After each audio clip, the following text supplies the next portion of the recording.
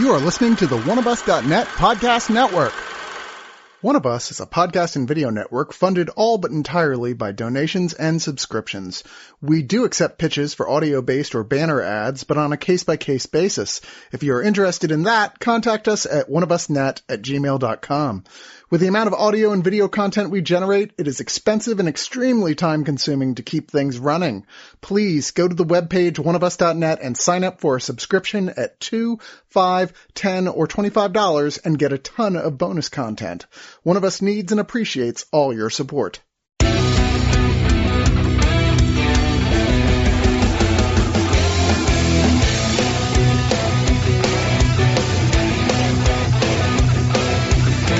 The Furies in ancient Greek mythology were very angry and very vengeful goddesses. They were also known as the Erinyes, which means the Avengers in Greek. According to legend, the Furies were born from the blood of the god Uranus when he was castrated by his son Kronos. Because of this violent origin, the Furies were filled with rage and sought revenge against anyone who committed crimes or betrayed their family. They were often depicted as three sisters with snakes for hair and wings on their backs.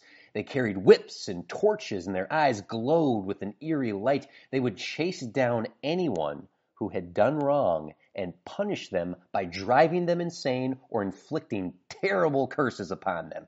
The Furies were feared by all the ancient Greece, and people would often make offerings to them to avoid their wrath. However, they were also seen as a necessity in maintaining justice and order in society, as they ensured that those who did wrong would be punished. So, to sum that up, the Furies were very powerful and angry ladies who punished people who did bad things.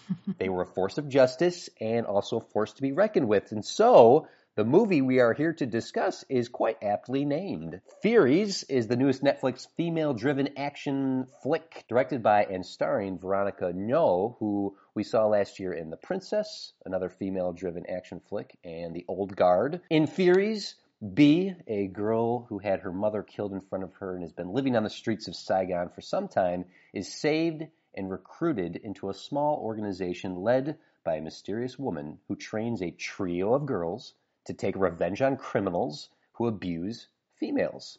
The three lady warriors risk everything to challenge this corrupt empire. As a disclaimer, right up front, this movie opens with a graphic assault, a rape of a child, and a murder. So please be aware of that before you go into this movie. I am TC DeWitt of the Screener Squad, and I am joined by my fellow Furies, Mindy. Oh, Jesus Christ. That was my Fury scream. Oh, my God. I'm sorry for your editing years. And Ben. I scream for justice! Well, I don't scream for justice, mostly because I don't have that kind of energy right now. Mindy, remind me, are you a sucker punch defender? I am, in fact, a sucker punch defender. I thought that was you. As I was watching Furies here, I couldn't help but think this was Sucker Punch meets John Wick. That's a lot of credit to this movie and Sucker Punch. Hey, I like Sucker Punch. Bite me. Well, thematically, there's some overlapping elements in here about the abuse of women and the revenge that women justly seek upon their abusers. Yes, specifically, they're going after a human trafficking ring. Yes. So it's not just abusers, it's specifically the business of abuse. Yes. Let me ask you, TC, when you were researching all of that about the mythological Furies, did any of them go up against a super druggie? Well, I didn't read all the stories of the Furies, and I'm not sure if there were super druggies back in Greek mythology, but surely if Hephaestus was pretty close. Yeah, surely if there was, the Furies would have gone after this guy and beat the shit out of him. In general, this is just a straight-up action video game. This is just, get us to the next fight scene, let's watch the cutscene that gives us the amount of plot we need to understand the context as to why these people are fighting. But for the most part, I think if you're going into this, you just need to know you're going to watch some women kick some ass. I think that's the gist of what you can hope for out of this movie. Yeah, it starts with, the plot that you've set forth. I like halfway through, it seems to be pretty solid. This is the storyline. And then it just kind of fizzles out as it's just like, well, we're just going to do fight scenes now and kind of not relate it to anything that we just set forward. And then it gets into this kind of twist at the end, which kind of comes out of nowhere because it isn't really, I mean, it's kind of explained a little bit through the course of the story, but not enough for it to have any kind of really solid impact. So it's just like, okay. So it's like it starts strong and then just kind of goes. The movie tries to run at a super fast pace. And I mean, look, I'm a purist. I know you guys probably would be the same, where I watched this in the original language. I didn't watch the English dubs that Netflix does. This movie, it tries to move so damn fast that, like, even some of the subtitles were hard to keep up with, but there's not like there's any real plot there that you're missing, and it still feels it's 2-hour runtime. Movie, you still could have cut some stuff when you're trying to move this fast. Like, there's a bunch of characters you're supposed to semi-care about from the gang that get, like, video game boss intros from, like, Street Fighter, or not even Street Fighter, from, like River City Rumble, even. And it's just like, only like 2 of these guys matter. The dude with the stupid frosted tips and the guy that's betraying them, so kinda doesn't matter anyway, because they basically tell us right away he's betraying them. Yeah, that's a pretty fair evaluation of the movie itself. And I keep going back to this in my notes, and I'm going to probably say it again here in the review several times here. This does feel like a video game, because there's a lot of video game logic. Beyond just the standard kick-ass action movie tropes, it does fall into some pretty unbelievable action type stuff. The first note I took where I went, okay, this is such a different reality. These 3 main characters, the Furies themselves. Is it the motorcycle scene? They get on a motorcycle. Oh, it's so bad. The 3 of them ride a singular motorcycle together, and then it proceeds from there. And just the fact that these 3 90 pounds wet ass-kicking women are so you can small tell and that petite. that was a quick time event, that motorcycle scene. Yeah. No, I think Mindy's talking about the fight afterwards, which literally was shot like a Bollywood scene from like a decade ago, where it's so CGI for the background, and it's so clear every motorcycle they're fighting is on a stand with a fan in front of it. Yes. It's just like, Star Wars did a better motorcycle scene on a speeder bike 40 years ago. What's wrong with you? I suppose I did give this far too much credit by comparing it to John Wick. I do think this actually falls more towards the Transporter in terms of just get me to the next fight. The Transporter movies, I love them. They're great action flicks, but they're pretty thin when it comes to plot and character. It really is caricatures and the razor-thin plot that just moves you from fight scene to fight scene to fight scene. I hate to say it, but eventually in this, and Ben, you mentioned it, you feel the 2-hour runtime, the action scenes just started washing over me. I stopped being impressed by them. I stopped caring about them.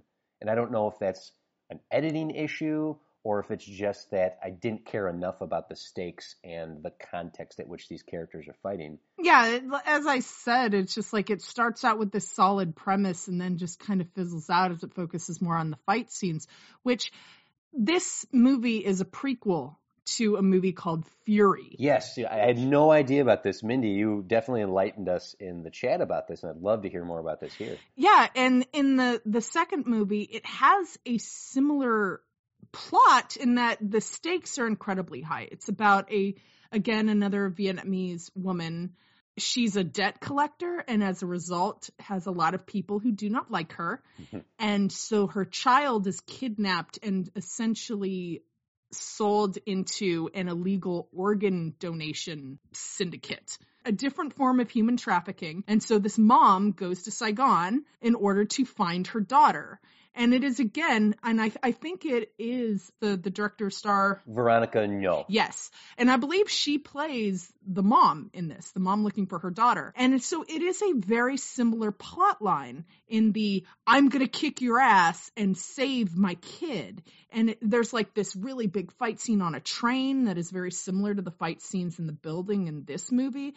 but it's just like that one follows through with the plot. But it's still, you have this focus on a woman fighting for the life of her child, and there is a time limit in order to save her. And as they get there, she's going to kick all the ass. I mean, I like the sound of that. Did you find this was a more fulfilling experience watching both of these? It took me a little bit to, like, I read before this review how they are tied together. Mm-hmm. And now that I know that, because I didn't catch it when I watched the prequel, I like that bridge. But other than that, it doesn't feel like they're that connected, other than kind of the fast-paced nature of them. And it feels like that after the first movie, they're like, you know what? We just like the fight scenes, so we're going to hyper-focus on them and then give it even more grit by making it about sex. And it's just like, you didn't need to do that. That's a shame, because the actresses in this, and I won't go out of my way to butcher their names, I'll just say that the characters in here, the three Furies themselves, they're doing some damn good work here. Like, there is some excellent choreography in here. The camera work most of the time is staying back far enough that you can watch these fights play out. Sometimes the editing gets a little too choppy, which I think is a hindrance when it's very clear that these women can fight. Editing hides shitty fighting, and it's very clear that everyone in this is capable of doing what they're doing, so it's not necessary to be hopping around like that in the edit. The faults of this movie show, like, even earlier, though. Like, when Bee first gets to the house, like, okay, there's some bit of, like, trying to, like, acclimate her, and then there's the weirdest 80s costume montage. Clothing montage. Even though it's supposed to be set in the 90s. Although part of me wonders if that's just Vietnam. Yeah. And the fact that Vietnam had 80s fashion in the 90s, so... But the tone of that felt so just random and out of place. And honestly, the movie also, I don't think anything else ever hits the tone of that random montage. Like, it's literally trying to be like the goofy, like, dressing up the nerd scene from an 80s movie. And then it's like, okay, but then we're getting back to teaching you to kill people. And then the next time there's any, like, lightheartedness, it's the birthday party where Bee is still depressed as hell and there's no real benefit to that scene. Like, it's so weird. It feels like they just don't know what they wanted the tone for most of the movie to be. The ideas in this would have been so much better fleshed out in one of two ways. Give me a series that you could explore every character and their nuances over the course of even like 7 episodes. There's about 7 main characters in this. Right, because a plot that is glanced at but never fully realized is the gang wars and turf wars. Yes. And it's like you only get hints of those. And it's like if they had explored that a lot more, I think the twist of it would have made a lot more sense as well. They mention these other gang lords like we have any idea who they're talking about. It never connects. Right. And therein lies the other way you could have done this that would have improved this overall quality, is focusing so much more of the perspective on Bee. She's our point of view character, but we don't truly experience all of this from her perspective. She should be the one asking questions and then giving the audience answers. And so it's this point of view that's never truly honed in that would help me as an audience member and potentially other people watching this to give a damn. Which is a shame because, as I said, these performers are doing a good job with what they're being given. And I don't know. It just never moved beyond generic. And that's a note goes to the music as well. There is some house band music, rock music happening in this. My note about this was Netflix sometimes gets old shows, but they don't get the license to the pop songs that they had in those old shows, so they just replace it with copyright-free house music. And that's what the music in this sounds like. Just very generic rock song, rock song, rock song, rock song. Not doing this movie any favors. There's such a loss in this movie of, like, even what they're trying to do with the skill of our actresses. I mean, towards the end, there's a gunfight where it's like, but clearly they've never trained with guns, but somehow they're amazing with them now. And then suddenly, like, we're supposed to be like, cool, they have help, but then they're getting their asses kicked. And, like, I'm not even joking when I was joking earlier about, like, the super druggy. Like, literally, it's like, hey, the main henchman shows up, but that needs to be fought by the one guy that we have basically no backstory for. They get to fight his drugged up friend that wears a net mesh t-shirt, but he's drugged up, so clearly he's a super fighter now. Like, none of this makes any sense, and it almost does a disservice to the women who are starring this movie and have done so well so far fighting everyone. Mm-hmm. And also beyond that too is, I've said several times, they set up a really solid premise, and one of the things that they begin to deal with and then fizzle out on is PTSD, is the whole, when she gets blood on her hands, it reminds her of the death of her mom and the assault surrounding it and all that stuff. And after that one scene, it's never mentioned again. And it's just like, you had especially considering the subject matter and the fact that you're going into a human trafficking ring that you're trying to break up, having there be much bigger, better dialogue about the effects of PTSD would have been really beneficial to give some, not heart, but weight to the character motivations and to the storyline. But, you know, at about the midway part, they just decided we're going to ignore all that stuff and just focus on the fight scenes, which is a shame. To a credit, the fight scenes are the best part of this movie, and that's probably the nicest thing that I can say about this, is that when these women are fighting and kicking ass, they look capable doing it, they look sexy doing it. If you're into that sort of thing, like, that's all cool stuff. Yeah, the destruction of the house, the initial location that they blow up,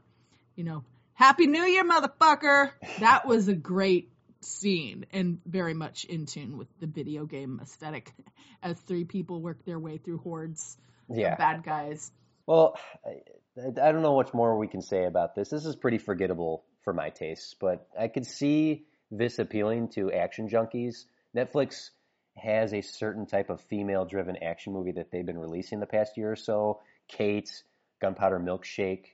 They both kind of look like this too aesthetically, the color palette, the way the camera moves. So if you liked those, this will probably be for you. But yeah, I feel like Gunpowder Milkshake at least had some heart behind it and to the story, and like actually gave the characters some breathing room. It's not brilliant, but there's breathing room to it. Yeah. And I think that's the biggest weakness of this movie is nothing breathes. It just keeps trying to move at a lightning pace that then is at the disservice of the plot. Mm-hmm. Yeah. I think 15-year-old me would have loved this, but adult me I'm going to forget that I watched this unless someone reminded me of it. So I'm just going to give my final rating right here. I'm going to give this 5 out of 10 high heels through the throat. Ben, why don't you go first? Sure. I was at South by Southwest this year, and this was on my list. I just didn't get a chance to see it because I wasn't there full time. But guys, if you've never done South by Southwest, you don't understand how crazy that can be. So, But I'm happy I did not spend the time on that because I would have been waiting in line for probably 40 minutes to see this instead of watching it on Netflix. And even with an audience, I don't know if I could have seen this being much more engaging for me because I can't not look at it critically. It's a movie that has a base plot line that should have been more heart-fulfilling or connecting and deeper, and instead it's just not there. If you want the fight scenes, you can watch the fight scenes. I'm sure somebody's going to put some of them into as like a supercut on YouTube of cool fight scenes you might have missed like in like a year. You're probably better off with that. I'm going to give it 4 out of 10 motorcycles that are definitely driving. Trust me. Oh, and our Fury herself. Mindy, what'd you think? Well, I've done this in another review, and you already kind of did it already, but before stating my opinion, I will give the prerequisite disclaimer of anybody who has issues with trauma, particularly sexual trauma, domestic abuse, and do not watch this film because you absolutely will be triggered by it. And there is no shame in acknowledging that you are triggered by things that you see and hear. That is your brain protecting you. So if you have issues with that, please, please, please do not watch this film. Now, that disclaimer aside, as you have said, this film is a lot of flash and bang, and then it just loses all its substance. It is very pretty. The color scheme in particular, all the neons and wild colors is very pretty to look at. I appreciate the fact that you have a bunch of women who are the action stars. I'm always here for showing female physical force, albeit in some cases it is kind of wafy in this one, which is definitely an issue. And if you're here for the fight scenes in pretty colors, then this is the one for you. But if you want an actual story and an actual story that feels fulfilling, it's just not going to happen. And that is a shame, because especially when it comes to having to read the bridge at the end that connects it to the previous movie and not seeing that in the film itself, that's a problem, because that actually could have been really cool to explore from a character standpoint, but they decided to forfeit it in favor of the action. And as somebody who likes story, that isn't good enough for me. So I am also going to give it 5 out of 10 daisies growing in the cracks in your bathroom. Oh. Well, if there's one thing that Sucker Punch did right that I wouldn't have minded for this, it's the lobotomy that ends Sucker Punch. Sucker Punch is a Mary Sue within a Mary Sue, and it's brilliant the way that it's done. And I'll admit that while I hate Zack Snyder, he made a good film. People just don't get it. I appreciate your bravery to be wrong, Mindy. It always encourages me. Okay, while she's getting fired up, I think we better back slowly out of the room, Ben. Let's just let her leave her. Let her keep her rant Ignore going. the red eyes. I am coming for vengeance against people who think that movie sucks. Ben, run! Already out the door, TC, where are you?